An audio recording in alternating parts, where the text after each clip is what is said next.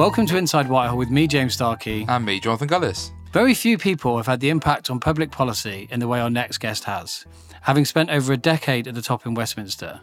From the schools our children are educated in, to the rules that govern how our food is farmed, through to the way we look after our natural environment, Michael Gove is the person who has set the policy that governs much of the most important aspects of our daily lives. First elected in 2005, Michael was one of the intellectual forces behind the Conservatives' return to power under David Cameron in 2010, and over a decade later remains one of the most effectual and influential ministers in government, now leading the Levelling Up brief. Indeed, not one, not two, not three, but four prime ministers have called upon Michael to serve in their cabinet.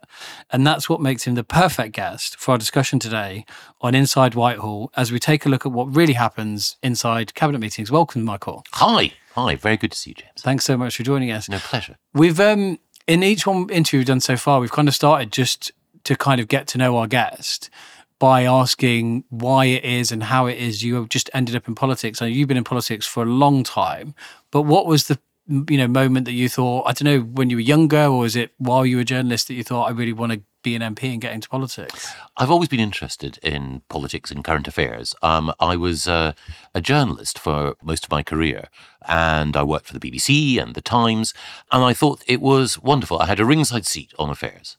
I had a chance to comment on what was going on, but over time, I began to feel that while commentary was wonderful and fun, I had a sort of responsibility to put my career where my mouth was. And in particular, without wanting to appear too sentimental about it, it was partly becoming a father that made me think that, as Boris once said, they don't put statues up to journalists. I wanted my children potentially to think that their dad had done something worthwhile with his life. The other thing also, which may seem odd, is there was a change in my attitude towards government. When Tony Blair was Prime Minister in his first term, I used to love laying into New Labour. I used to love using the opportunity I had at the Times to go in, studs up, feet first. Funnily enough, in his second term, I found myself curiously sympathising, not agreeing with Blair, but sympathising with how difficult government was. And I felt, actually, it's not, ignoble to be a critic and a commentator. We need to have a tough and aggressive press. But actually, you should be the man or woman in the arena rather than the person in the stands throwing bog roll and indicating with a thumb up or down whether or not the person in the arena is going to be a victor or vanquished. And was there ever a moment when you first came in? Because like you said, government is difficult. Is there ever a part of you that thinks, I wish I was still at the Times and I could just write about this? Or every day. The thing about having the chance to be a member of Parliament, and in particular the chance to be a minister, is you do have an opportunity to make a difference. And as you were kind enough to say earlier, James, whether or not people think that everything I've done has been evil and foolish, or wise and good, or something in between, I at least know that I've been part of teams, and that's a critical part of it, that have made a difference. And that does give you a sense of satisfaction and purpose in life. You're part of a group of people who are attempting to change things for the better. And that does give you, every day, whatever is thrown at you, a reason to get up and to get through it.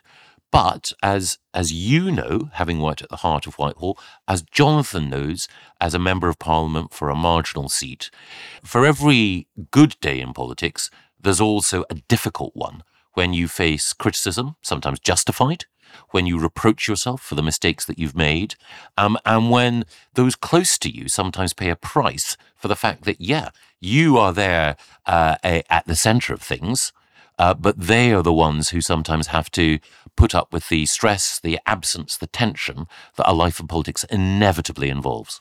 I must say, Michael, obviously in episode 1, I talk about the first time I ever met you, which was when I was boarding a bus to go over to what is now Kelly Tolhurst constituency. I remember it. To take on at this.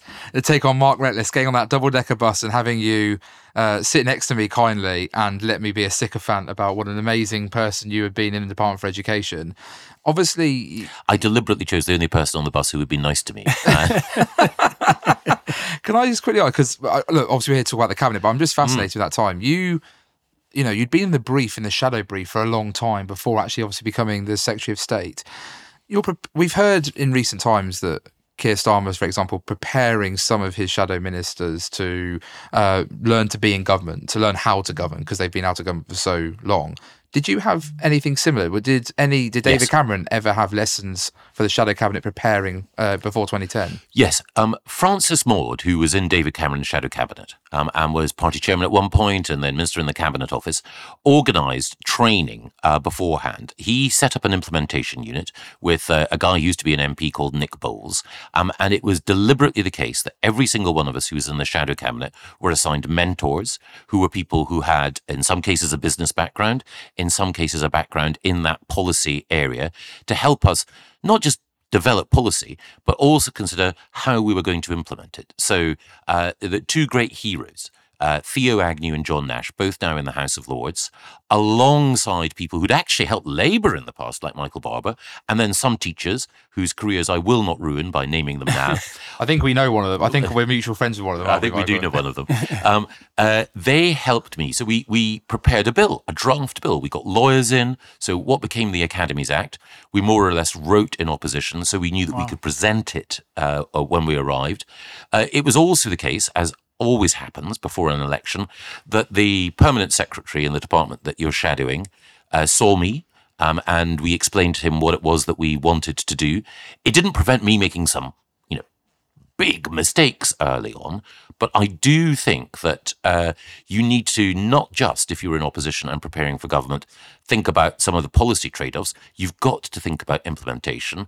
And, whatever successes we had between 2010 and 2015, the silent heroes include people like Francis Maude, Nick Bowles, and, of course, Lords Agnew and Nash. So, obviously, we've had 2010. The Conservatives enter into a coalition with the Liberal Democrats.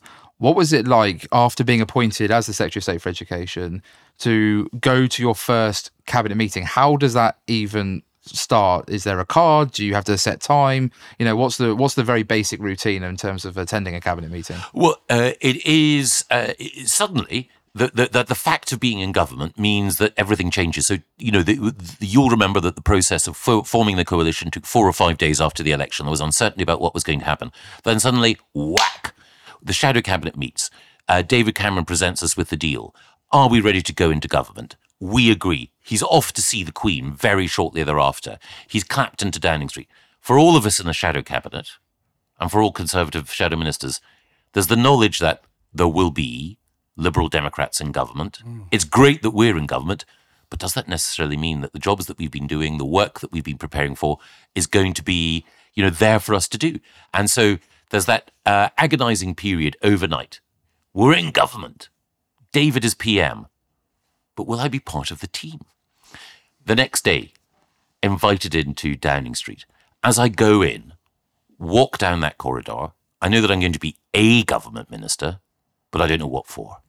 I see my Liberal Democrat shadow until just a few days ago, David Laws, walk out of the cabinet room. And I think, he's got a more senior job than me. That must mean that he's the education secretary. Oh, what am I going to be doing?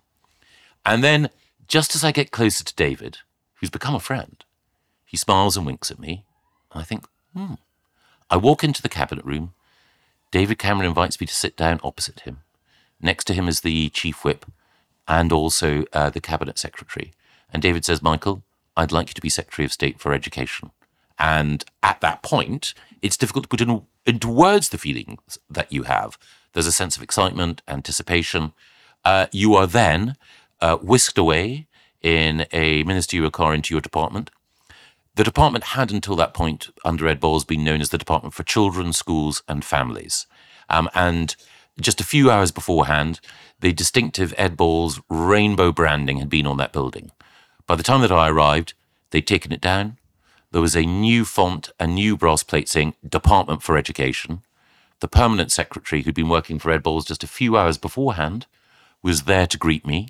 I was taken into the office that had been Ed's, and the private officer who worked so hard for him then went on to explain to me how I could begin to hit the ground running. And then you're informed by your private office that the cabinet will be meeting at a particular point, and you know that it's 9:30 tomorrow morning. You have to be there, and they give you the red folder with Secretary of State written on it. You can't quite believe it. There is a sense of, if I'm honest, fear at that point.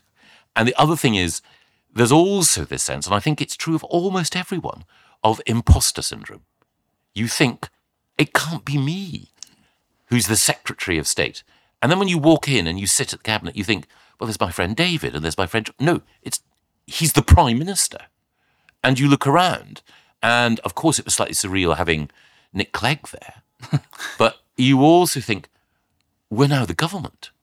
And you realise also that the conversations that you have, whatever you say, is going to be recorded in a cabinet minute that someone will read subsequently. Now, most of the time, the contributions from, relatively junior cabinet ministers, as I was then, are anonymised. You're not really the main attraction. But you look around the room and you think, well, where are the grown-ups?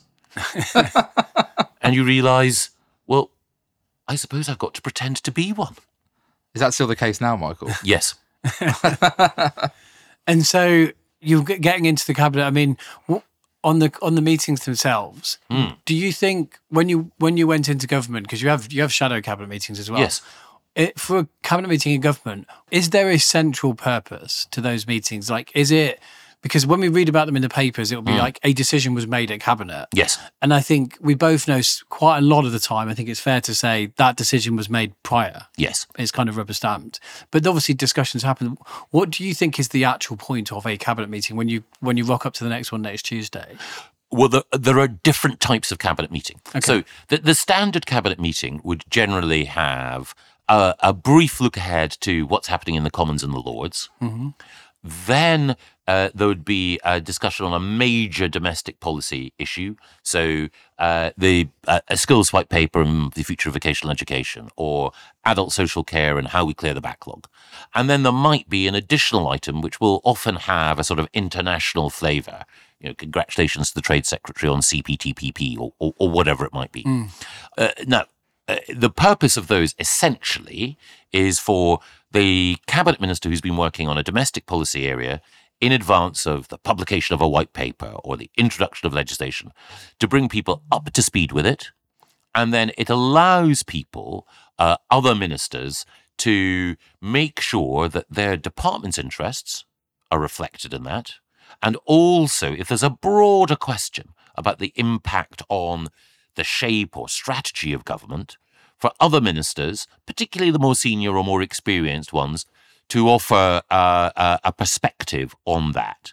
Now, it will often be the case that prior to things coming to the full cabinet, that there will have been a cabinet subcommittee that will have been looking at it and working up this material. And it will also have been the case that from number 10, people in the policy unit, people in the Prime Minister's private office will have been discussing with the cabinet minister and his team the overall direction and shape that they might want to take. So, James, you were kind enough to work with me in the Department for Environment, Food and Rural Affairs.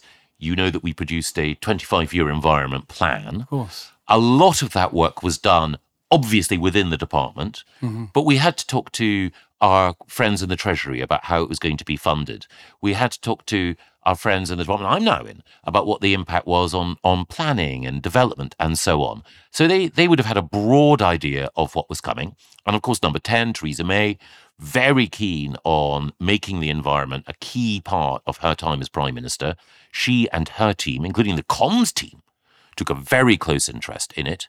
Then when we bring it to Cabinet, there is an opportunity for people, perhaps people who've had less to do with it, whether it's the Secretary of State for Wales or the Foreign Secretary, to say, well, this is broadly great, but we need to bear in mind that if we're going to launch this, we need to be clear about what the impact is for the Welsh Government. Or we need to be clear that this commitment that we're making on the oceans will have to be squared with our commitments at the UN or whatever it might be. So it's an opportunity for people to, shape a policy which they may not have been intimately involved with. And fundamentally, if they disagree and it is impossible for them to live with it, to Michael Heseltine style, walk out. But that doesn't happen very often. It doesn't, but it has been the case that particularly during Theresa's time as Prime Minister, when we had the very difficult debates over how we could get Brexit done, that there were ministers who, once the Cabinet had taken a decision, felt that this was not a decision that they could defend or live with or support in all good conscience, and then they resigned. They didn't walk out. They would, afterwards, depending on the individual, reflect, talk to the Prime Minister, explain, and then depart. And again, it's important to bear in mind that those cabinets, when Theresa was wrestling with Brexit, particularly the one obviously that happened at Chequers, which led to David Davis and Boris subsequently resigning, but also one that occurred in Downing Street, which then subsequently led to Esther McVeigh and to Dominic Raab resigning. Those cabinets were extraordinary in every sense. Lasted for hours. Everyone spoke. Passionate views on either side. So they were a real debate. Absolutely. Were there moments where you changed your mind? Maybe not necessarily on the whole topic, but they were a debate in the sense that you were fully engaged with it. Yes, there were occasions where my views were firmed up in particular directions, or I had cause to doubt what I thought as a result of particular interventions. So there were occasions when I wasn't sure about the course that we were taking when Theresa was Prime Minister, but the person whom I trusted most around the Cabinet for judgment at that time was Geoffrey Cox, the Attorney General. And I felt Geoffrey was, like me, someone who had backed Brexit, believed in it, but also believed that in order to get a deal done, we'd probably have to compromise. But there is a point where compromise becomes a bridge too far. So I relied a lot on Geoffrey's judgment. The other thing also is, in those cabinets, I also was very careful in listening to everything that Damien Hines said. Really? And the reason why I mentioned Damien is that Damien was a Remainer, a strong one. Damien also is one of those people, though, who is thoughtful, recognised that Brexit had to be delivered, and wanted to do so in a way which kept the Conservative Party, but more particularly the country, together. And, there were some people, every view is legitimate. There were some people who were had been Remainers who weren't really reconciled to Brexit, were going along with it, if at all, grudgingly. Damien wasn't like that. He knew that it had to be delivered, even though it was not something that he believed had been the right course. And so when he entered concerns, or when he offered a perspective, I was always anxious to make sure that I understood where he was coming from. That's really interesting, Michael. You talk about those Theresa May and Brexit years. I'm fascinated to go back slightly to when David Cameron's the Prime Minister. He's made it clear that he and the government is going to campaign for Remain, essentially. Yes. How did you at Cabinet, because obviously bound by collective responsibility usually, how did the discussion come up about you and others who were at the Cabinet table who are going to actively campaign for the Vote Leave? Because I was thinking about the Vote Leave one when, obviously, I was on Vote Leave, and the Cabinet came over to us. Yeah. That was right after a Cabinet meeting, right? It was. So, early in 2016, Chris Grayling talked to David Cameron, and Chris and David always had a good relationship. And Chris said, look, I think there's a strong chance that I will advocate a leave vote in the referendum. And if that happens, David, I want to give you fair warning, then obviously I would have to resign from the Cabinet. And David said no, and discussed with Chris and one or two others and said, I'm convinced we're going to get a good deal, but I recognise that not everyone can support it. I'm going to have an approach modelled slightly on Harold Wilson's approach in the 1975 referendum, whereby we can suspend collective responsibility on this question. For me, it was very difficult because, as you both know, I'm a friend, great admirer of David's. But again, as you both know, I'm someone who, right back from my days at the Times, had been very Eurosceptic.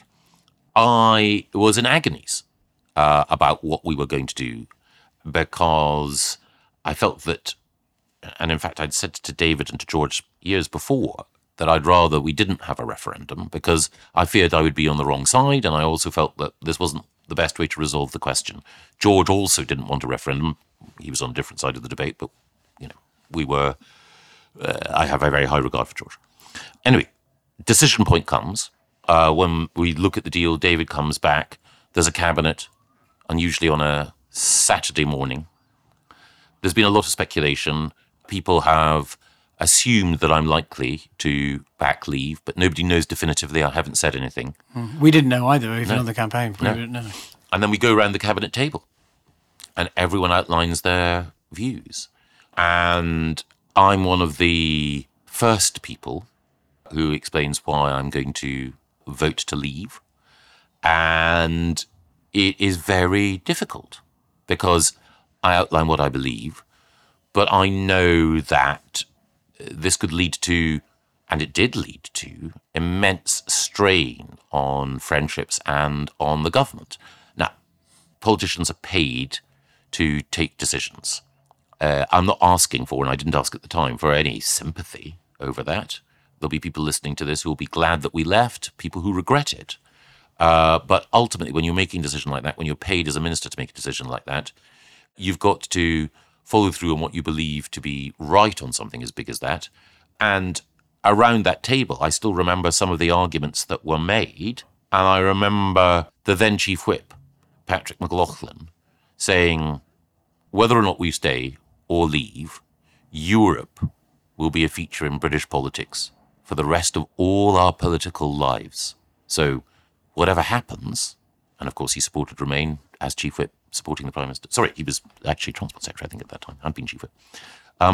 That point, that knowledge, that even as we were making a momentous decision, that it wasn't going to resolve matters in terms of the political salience of this issue, that weighs with me still. And did that affect cabinet meetings going forward once obviously the cabinet had made a decision? And were there times where those maybe on the Leave campaign were not in the room because documentation was being discussed that was sensitive to obviously that referendum? Yes, entirely sensibly, and I think fairly, David had meetings of those cabinet members who were in favour of Remain. So there was standard cabinet business. The cabinet would meet. We'd discuss everything from rehabilitation policy in the justice system to, what the future of GCSEs might be. But in order to, for the government, for David having made clear what his view was, it was entirely legitimate to me that there would be meetings where those pro-Remain cabinet members would be together and would reflect on the campaign and reflect on the consequences. You mentioned, so David's approach was to allow cabinet ministers to kind of go with their conscience. Yes. I was interested as well in terms of how different prime ministers approach cabinet meetings themselves. Yeah. So, you've sat under, almost all the prime ministers have for over a decade. Were there differences in approach, or do they tend to run them in the same way? There are differences in approach. So David, as a cabinet chair, there were sort of two phases, obviously linked to the coalition, and then the year when we had a majority Conservative government before the referendum. Of course. And we knew that during the coalition years, quite a lot of decisions would have to be taken in a way which meant that the Liberal Democrats remained on board. So we knew that there was effectively a quad, David and George, Nick Clegg and Danny Alexander, who would make sure that we very rarely had, open warfare between the Conservatives and the Liberal Democrats around the cabinet table. There was only really one occasion I remember when that happened, which was during the referendum on AV, when obviously all the Lib Dems were in favour of AV, and we were pretty much all against. That campaign, the No to AV campaign, also had Labour folk involved, and some of the material that was generated by the campaign was critical of Nick Clegg and critical of Nick Clegg for breaking the promise on tuition fees. And I remember Chris Huhne throwing down some of the No to AV propaganda on the cabinet table and saying, how dare you? Because obviously it hurt for him that the Lib Dems had to, take political flack on tuition fees for the coalition and now is being used against them in a political battle. But Nick Clegg, to his credit, and George Osborne said, this is the cabinet of the United Kingdom. We have business to transact. Let's have this conversation elsewhere. Oh, really? Yeah. And when David was there, things were businesslike and collegiate. It would sometimes surprise people the way in which certain individuals would sometimes take positions on certain issues. So on, for example, the Lib Dems obviously anti the Iraq War, but on issues like Libya and Syria, they were generally, very supportive of a, liberal interventionist stance. Then, obviously, when David secured his majority, he was even more the executive chairman, driving forward an agenda, a clear sense of how the time in cabinet would be used. And again, he had a sort of sense of when it was right to give people a bit more space. So Ken Clarke, for example, because he'd been around the cabinet table before, if Ken wanted to speak on any issue and he wanted to speak for as long as he liked, and sometimes that was a long time, he could. So he'd say, David, on Libya, I don't think this is a good idea at all, and so on. And, his experience entitled him to that. And also David knew that if Vince Cable wanted to speak, Vince represented a strain within the Lib Dems. You had to give Vince, his space and his head. He sort of had that fingertip feeling. And similarly, he also knew that people who represented what one might call the more traditional right of the Conservative Party, like Owen Paterson and IDS, they needed to be given their head as well. And those of us who were generally, David's supporters and so on, knew that we shouldn't take up too much time in order to give the big beasts time. I have to say, I didn't always do as I should have done. There were moments when my natural tendency towards gabbiness got the better of me. But David used it in order to make sure that people got the time they needed according to the weight and the constituency that they brought to the table. And ditto when David was leading a Conservative-only administration. Similarly, he was respectful to people like Ian, who'd been leader beforehand and who represented a tradition in the party. I wasn't there for the first year when Theresa was Prime Minister. When I got back in, Theresa ran the cabinet in a very brisk fashion, and of course there was obviously a change in her political position and strength following the 2017 election. But what she tended to do was, again, let anyone who wanted to speak. We were respectful of her time, and the people didn't tend to yawn on. And then Theresa would sum up. So she was a brisk, crisp chair. And that was a big contrast with Boris. Boris didn't necessarily enjoy all cabinet meetings, but he ran them a bit like editorial conferences on a newspaper. So he loved the spark and the flow of ideas. And if there was a particular line of argument that interested him, he would follow up. Whereas Theresa would rarely comment on what someone had said until right at the end when she summed it up. Boris would provide a running commentary on what you were saying. He wouldn't interrupt. Well, he sometimes would, actually. But what Boris would do is, I would say something, or Dom Rob would say something, whatever. He'd say, yeah, absolutely, yeah. Rob's like, no, I think you're absolutely wrong about that. We do need to, yeah. What was it Montezuma said? And that made it entertaining. I know that there'll be some people who think, oh, well, that's chaotic. But that is, different prime ministers have different ways of working. And one of the ways that Boris arrives at a decision is he likes to have arguments made and then to reflect on them. What Boris hated were people coming along and just reading out the departmental script without contributing anything individually. Because I suppose if you're the PM, you've already seen all those points, right? Exactly. And in the run up to a cabinet meeting, especially a big one. I mean, you mentioned the Brexit ones. Yes.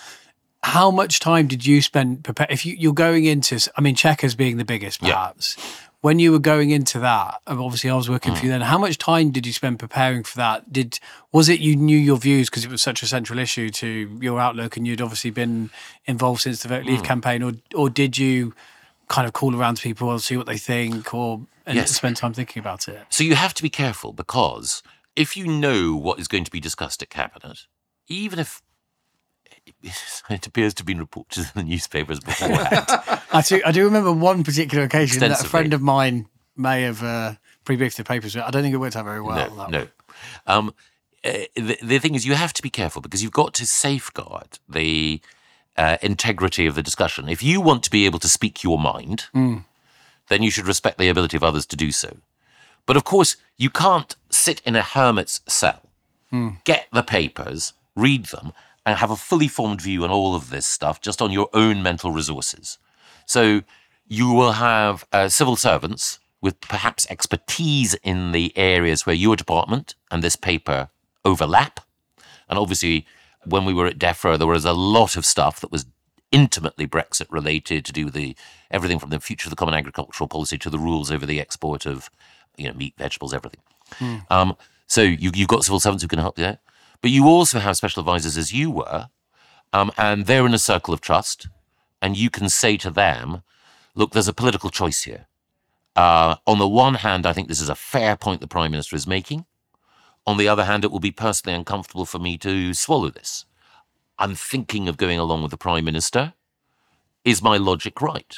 And then you can tell me, no, Michael, it isn't. My advice any really good on that? I don't know. Yeah, the key thing is what you want from the civil servants with whom you work, special advisors, and then sometimes your junior ministers, sometimes the person who is your PPS, the MP who's there to act as your link to the backbenches and the person who also, tries as much as possible to keep your feet on the ground. Sometimes you'll share certain things with them if you know that you can trust them in order to sense check. So when I was at the Department for Education, I was very lucky in some of the PPSs I had then. People like Ben Gummer, Gavin Barwell, both went on to become ministers, neither of them now MPs. But the great thing was that even though their politics weren't precisely my politics, they were people who wanted to make government work.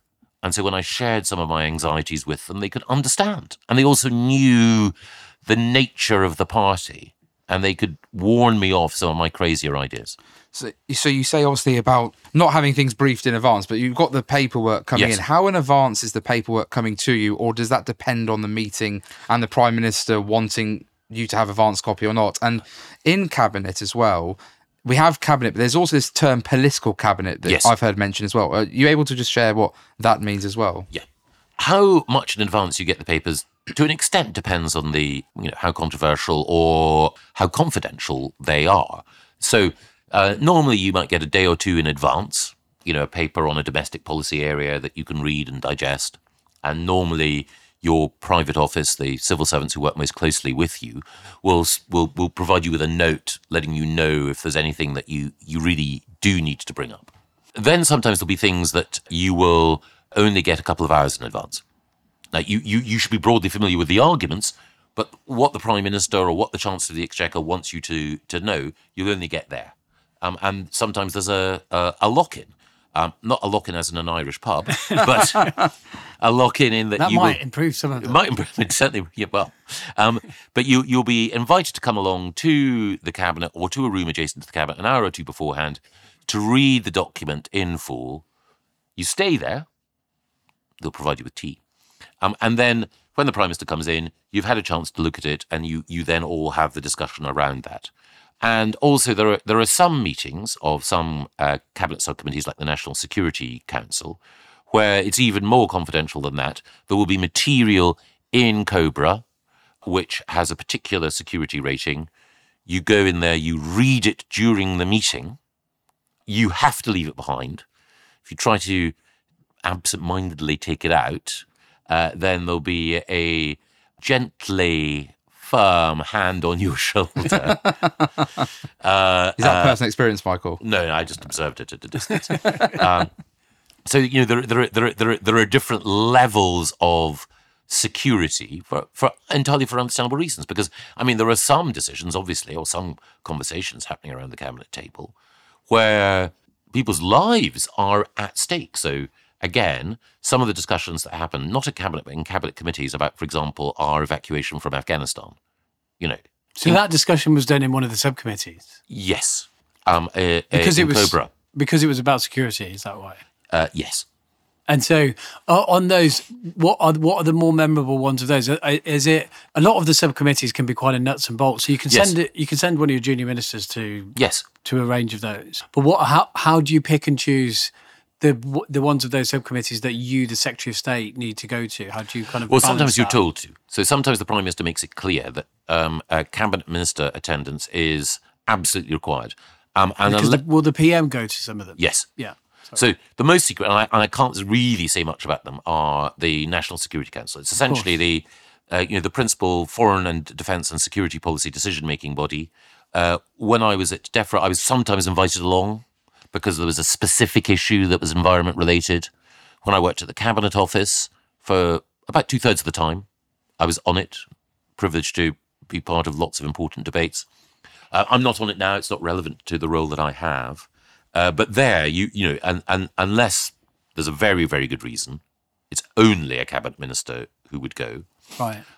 And then there'll be other cabinet committees on, big picture items where they will ask the cabinet minister to go along. So during the coalition years, there was something called the Home Affairs Committee, which was often a way of domestic policy being pre-cooked before the cabinet. Nick Clegg chaired that. Right. And again, if the deputy prime minister's chairing it, then it really should be the cabinet minister who goes along.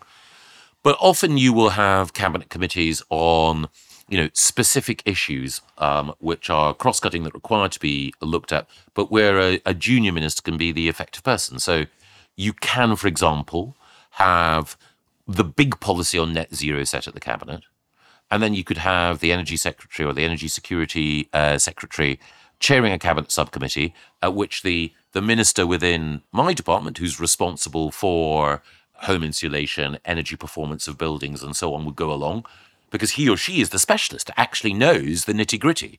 If I went along, I'd be very quickly exposed as having only the most superficial knowledge of these really important issues. But if you've got an Eddie Hughes or a Lee Rowley there, then they are details people who can provide the cabinet minister who's leading on this with absolutely the reassurance that they need, that work is going on that is appropriate. And do you go through those? Is that week by week and say I guess you get a document saying, yes, here's all the ones going on, and you'll go, yes, I think I need to be in those. Exactly. So you'll be told the Prime Minister requires you at these, and then there'll be others where if you want to go, you can. But generally, it's wisest to leave it to the junior minister, whoever he or she is, who's got the real grassroots knowledge of the subject. I want to just, sorry, Michael, go back, because you've obviously talked amazing about the subcommittees.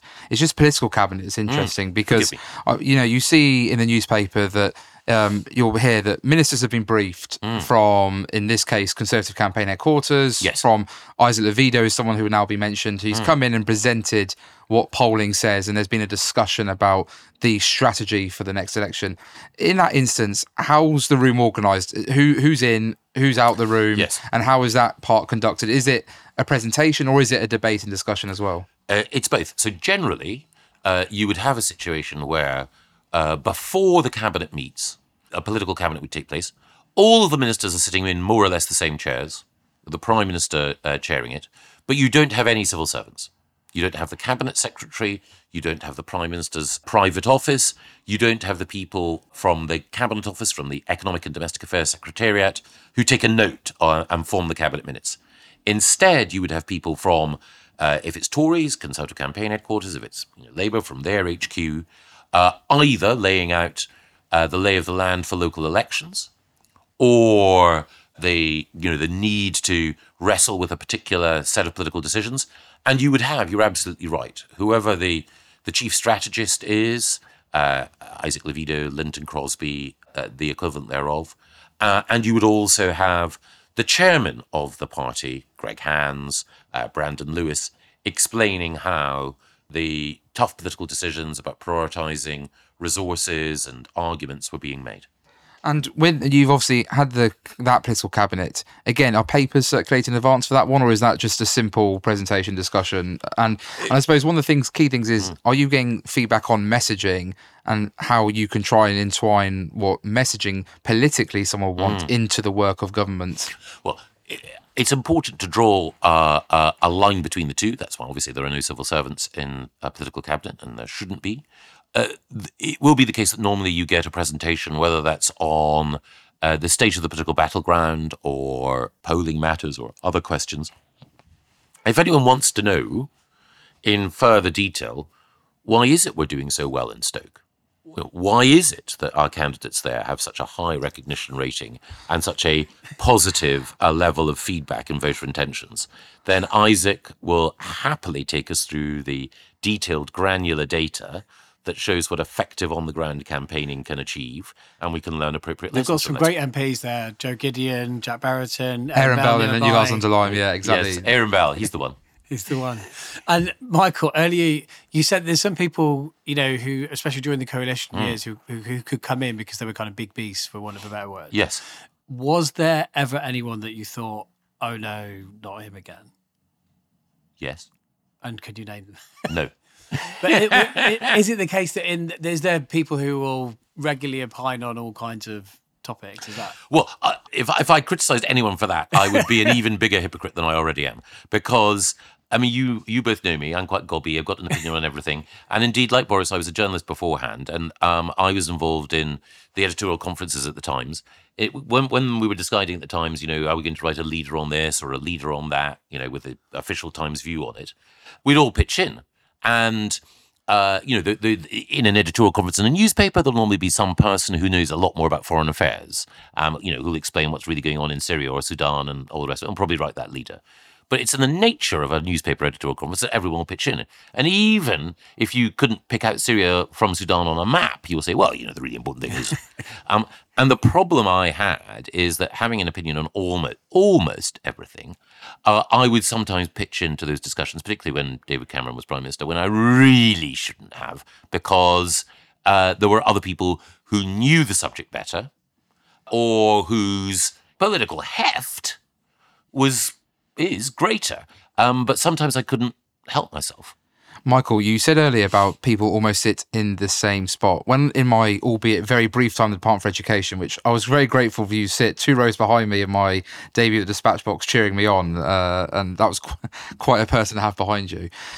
I learned from Kit Malthouse that there's actually a seating plan. Yes. And the Prime Minister gets to decide that. Yes. Does that basically mean those on the outer edges aren't the favourites? No, it's linked to seniority, as it were. And there's a sort of formula, not an incredibly complicated formula, but basically, there are the top jobs, the great offices of state. So obviously, Chancellor, Foreign Secretary, Home Secretary, and Deputy Prime Minister or First Secretary of State. And they normally cluster around the centre.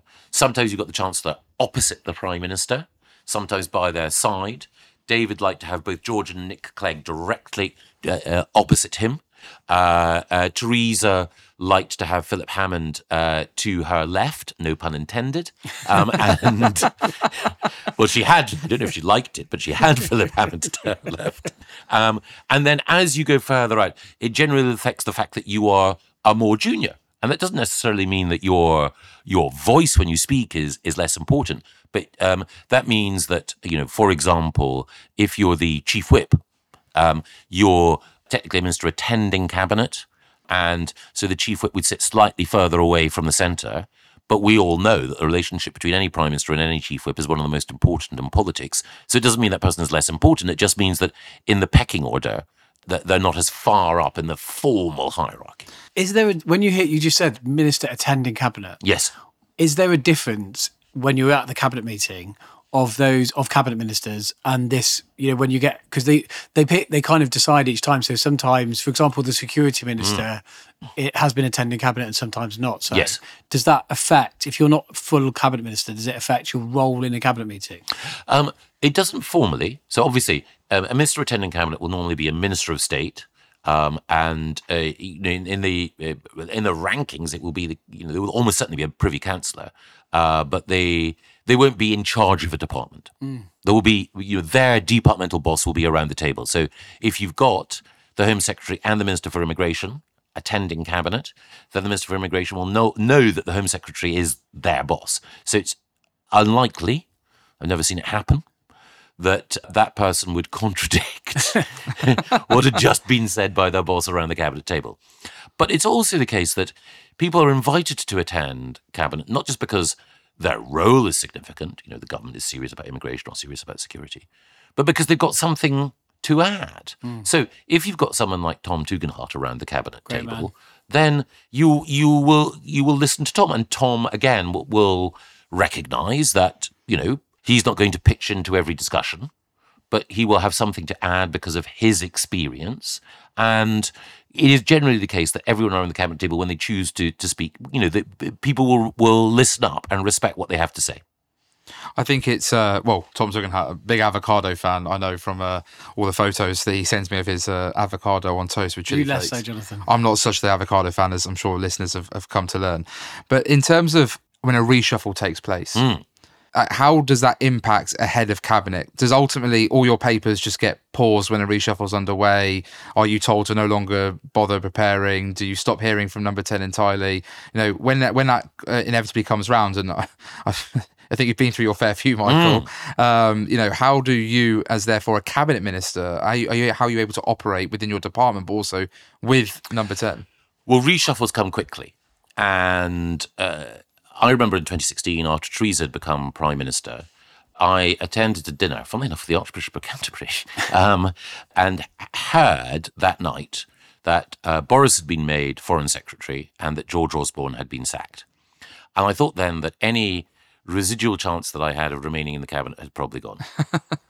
But I went into the office the next day. I was still the Secretary of State for Justice. You are until you no longer are. But then on a reshuffle day, it's generally the case that the sackings are done before the promotions and the new appointments. And it's generally the case that you're invited over to the Prime Minister's office in the House of Commons to be sacked. And then the Prime Minister moves to 10 Downing Street, and all the people who are being promoted or appointed for the first time, they're then invited to 10 Downing Street. They get to walk down 10 Downing Street and obviously introduced or reintroduced to the public. So I got the telephone call at, sort of 9:30, 9:45. Will you go and see the Prime Minister in the House of Commons? So, again, if there was even the slightest doubt at that point, I knew. So I went over. No sooner had I left the office than in came the guys with the packing cases and the trolleys and the various sort of books and papers that I had into the boxes, taped up. That's it. Get them out of here, and make ready for the new Secretary of State. And again, normally it will be the case that will happen, and then either later that same day or the next day, the new cabinet will assemble. And the only certainty about being a minister is that one day you won't be. So you try and make a contribution while you have the chance, and then take the inevitable bullet with as much good grace as you can muster, and then go and off have a drink with your family. When you had when you have the new cabinet form, we know now the TV camera likes to come in to do the video. How awkward is that? Because it looks like everyone's trying to pretend to be happy, but they're also acutely aware that there's this random camera guy just staring down a lens. And so we all have to cover our cabinet papers. So you will just see the folders there, because the one thing we mustn't do is to have that stray image, which has often been captured outside Downing Street, actually coming from inside. And then normally the Prime Minister will sort of say a few things. Boris was the master. Boris would use that moment to deliver the message that he wanted. And there was one cabinet where the cameras were roving around, and Boris got us to repeat the fact that there were going to be 20,000 new police officers, 40 new hospitals. And so I remember this. I remember that. And so, Boris turned them into, mini party election broadcasts. But normally it would be the case that the Prime Minister would just say, a few general words, and then we would all sort of, most of the time, smile and nod and try to look as though we felt as though we belonged, and then the cameras would be ushered out. One thing that I obviously know, I'm very lucky in Middleport Pottery in Stoke-on-Trent North, Kidsgrove and Talk, shameless plug there, I know.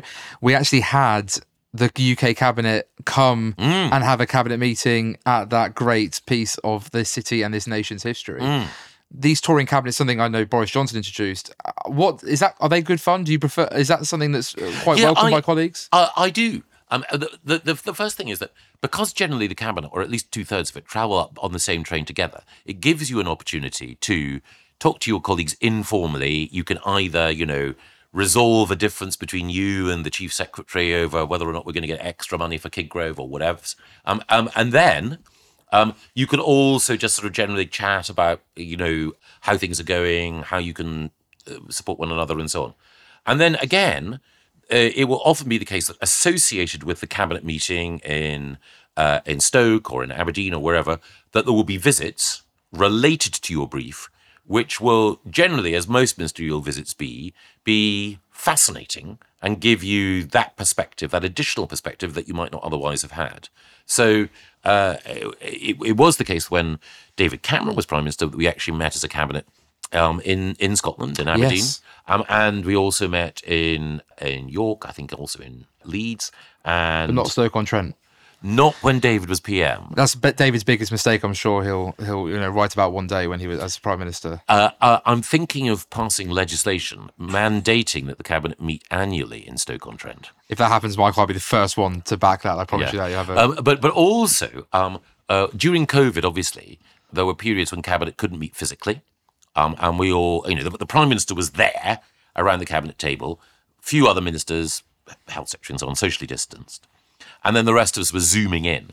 And there was one occasion when I zoomed in from the Western Isles, from Stornoway, and it made the front page of the Western Isles paper because it was the first time that a cabinet meeting had, in effect, had a minister sitting around the virtual cabinet table from Stornoway. That's amazing. That's a great story. I want to be able to get the cabinet, the whole cabinet, to visit Stornoway, but I suspect that it may have to fall to another minister to get that. That's perhaps your challenge. Final question, Michael. Is the thing that's really missing from cabinet, is it Jonathan Gullis? I mean, don't you think that cabinet table... Why are you doing this to set me up? what is it that this man could add to that cabinet? Oh, my God. Well, there's a lot that Jonathan could add. I mean, the first thing is, of course, I now know, thanks to Jonathan, that before I go into cabinet, you get offered a cup of tea or coffee. I now know every time, before saying tea or coffee, to pick up the mug, to look at the bottom, and to make sure that it is made in Stoke-on-Trent. That is the first thing. Very sound, Michael. Very sound. The second thing is, we need youth. Jonathan is, I think, only 33. Yes. Unbelievably. Looking 43, yeah. So that's one of the things he could bring. But the other thing as well is, as listeners to this podcast will know, Jonathan's fearless. Part of the thing about being around the cabinet table is it's a great privilege. And of course, you have to defer to the fact it's the Prime Minister's cabinet. He or she is leading the agenda. But while they want you to recognise that you are part of a team, and that is the most important thing, they also want you around the cabinet table because from time to time, not too often, but from time to time, they will want you to speak your mind. And there is no one, I know, less cautious, more fearless in speaking their mind than Jonathan. And that is why I would always want to have someone as brave as Jonathan around the cabinet table. I'll tell you what, Michael, next time my mum texts me whilst I'm in the chamber to tell me off for either slouching, for being told off, or for the fact that she's had one of her friends text to say I'm in trouble and she's therefore embarrassed, I'm going to quote this back saying, in the words of Michael Gove, so she knows. Well, I just want to say that is a bombshell to end the podcast. That is a bombshell to end the podcast. I just want to say a big thank you to Michael for joining James and I on the podcast. We hope you've enjoyed listening. You can, of course, follow and subscribe however it is you listen to your pods. You can leave us a rating and a review, and you can follow us on Twitter at Whitehall Pod UK. Thank you very much, everyone. Thank you so much, Michael. No, thank you.